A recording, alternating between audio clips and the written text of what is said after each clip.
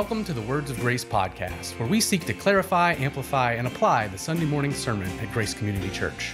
From time to time, we'll address other topics. We hope these podcasts help you press the Word of God into your everyday life.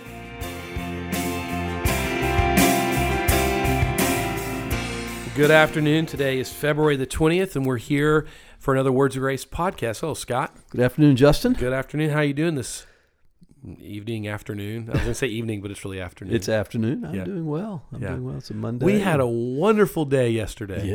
Yeah, we started new adult studies. Mm-hmm. They were very full. So if you were in one of those, we're going to help that this next week. Maybe give you some different rooms. Well, I heard they were more than full. I heard they packed them in like we were packed. something which is in good. a can.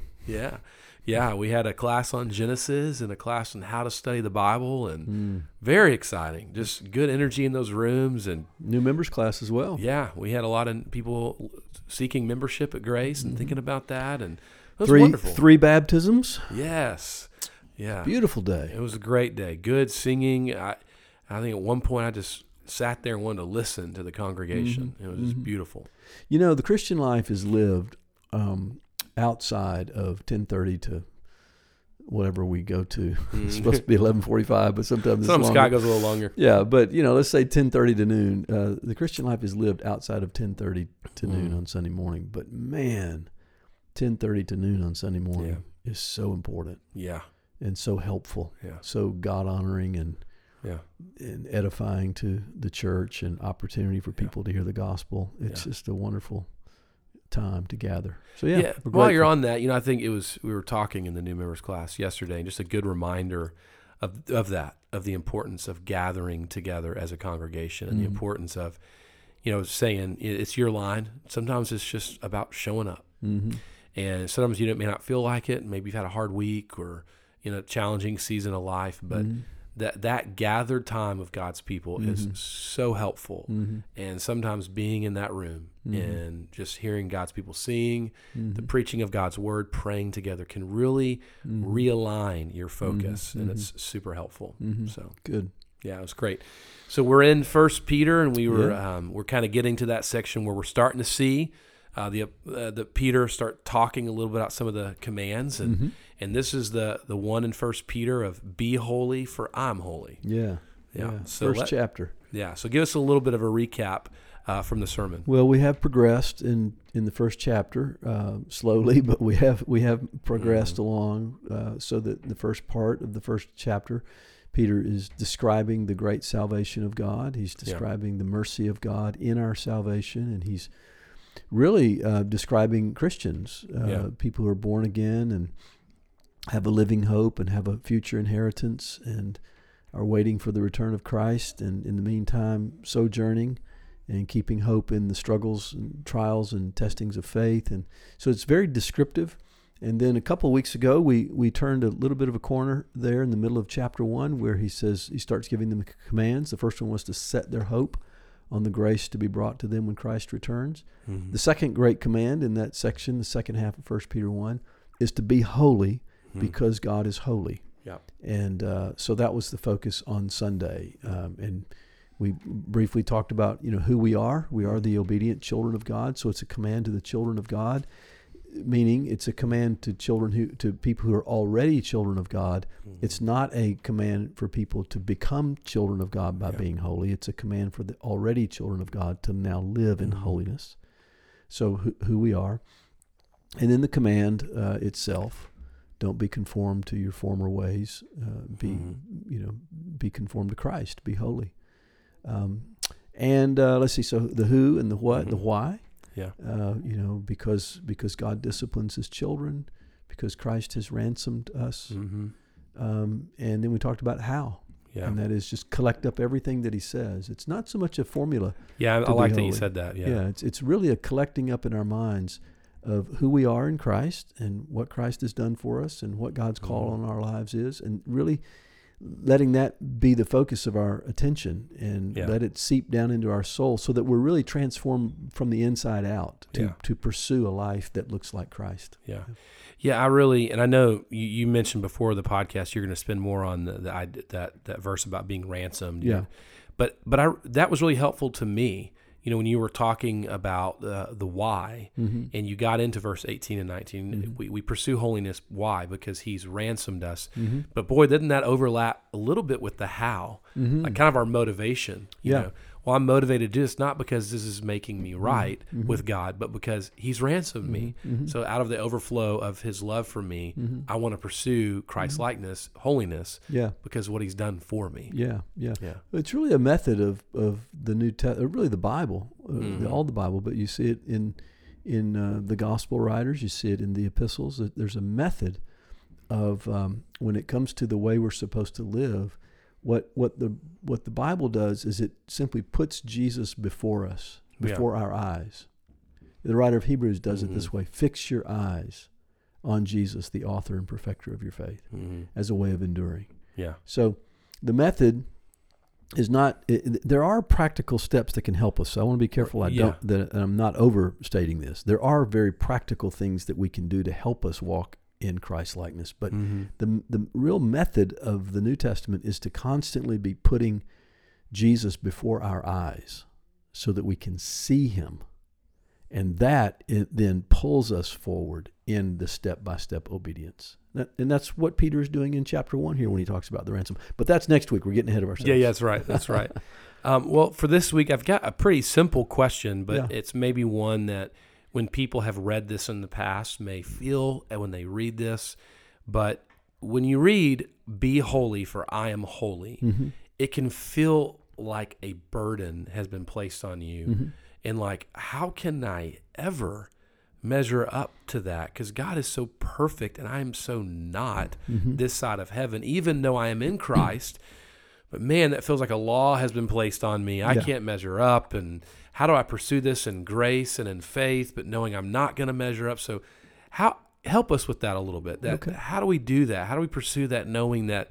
How do we pursue holiness? Yeah, knowing that we're never going to measure up to this to some degree. Okay. Well, a couple quick thoughts I would say is number one, I mentioned it yesterday in the sermon. Remember that God has his way of being holy. Okay. And he has his way for us to be holy. Okay. So be holy because the Lord is holy. So yes, but remember that God is holy because God is God. And he is holy, holy, holy. Yeah.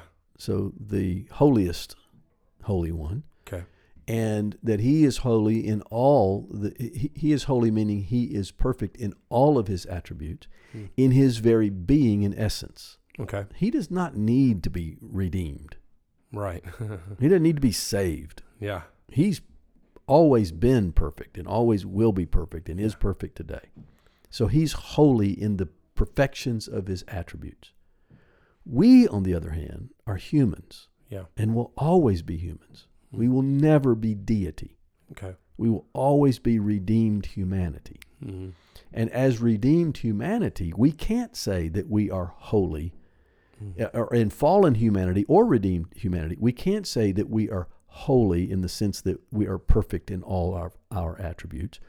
We can say we are made holy by God, given a status of being saved by grace, and therefore the righteousness of Christ is wrapped around us, counted as ours, and we stand before God as righteous in Christ. And he is then also making us holy in the sense that he is conforming us to the image of his Son.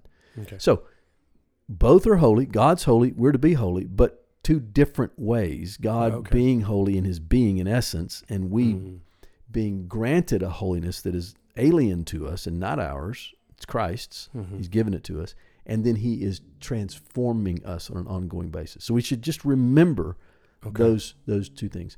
And then the other way that we hear the command to be holy without becoming overwhelmed is that we realize that this is what God is making us to be. It's progressive. Okay. We are becoming like Christ through the process of growth and repentance and knowledge of Christ and awareness of sin and more repentance and more faith and growing and transforming. You see, it's a relational, ongoing walking with God, interacting with God, that we're becoming like Christ. So don't get discouraged. Yeah. Let's trust the Lord is working. Let's rest in His grace. Let's don't get caught up on what we're not. Let's repent and by faith obey and move forward and trust that the Lord is doing this work in us. Yeah.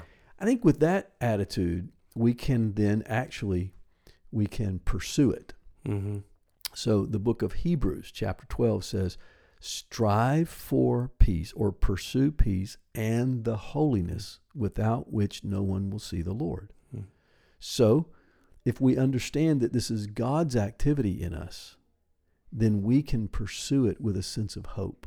Okay. That He will get us there. Okay. Yeah. So that's the way I would sort of encourage somebody if the command to be holy is overwhelming. Yeah. Is remember, it's not a command to be God. Yeah. And good. second, it is a command that God Himself is fulfilling. Yeah. He is determined to make us like His Son. Yeah. And so what we're doing is praying by grace in the Spirit that we will walk in step with that. Yeah. And I like that you use the word progressive. So, I would imagine there may be people that come to church, maybe they're newer in their faith and they're in a study with someone, I'm thinking practical here, and they look at someone and are like, man, I'm just not where that person is, and they get down and they feel like there's not hope, but knowing this is progressive and the Lord is working in me. And I think too, the other thing that I like that you said is trusting the Lord to do the work. Yeah.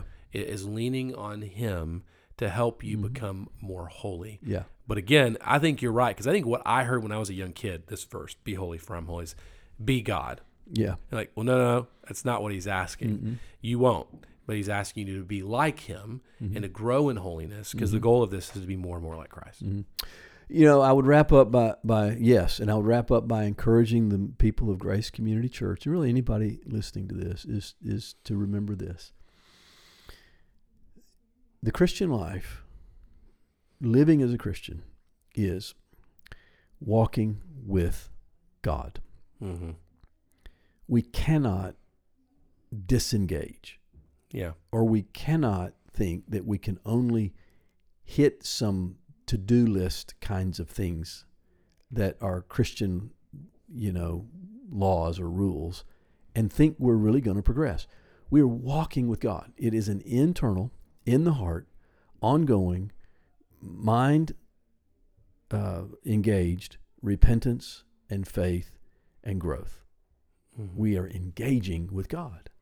And so that as we're doing that, God's going to do His work. So I want to be encouraged, people. God's going to do His work. Just stay engaged with Him in prayer and the Word and His people and obedience, and He'll get us there. He's going to get us there. Yeah, it's we look at the what we call the spiritual disciplines, right, of the faith, and we often say around here, and others have said, it's not just grace, but these are means of grace. Mm-hmm. So engage in those and trust the Lord to work in and through them, which is the showing up to church, reading your Bible, praying, all of these means of grace that God will use to grow us more and more and become like Him. Yeah.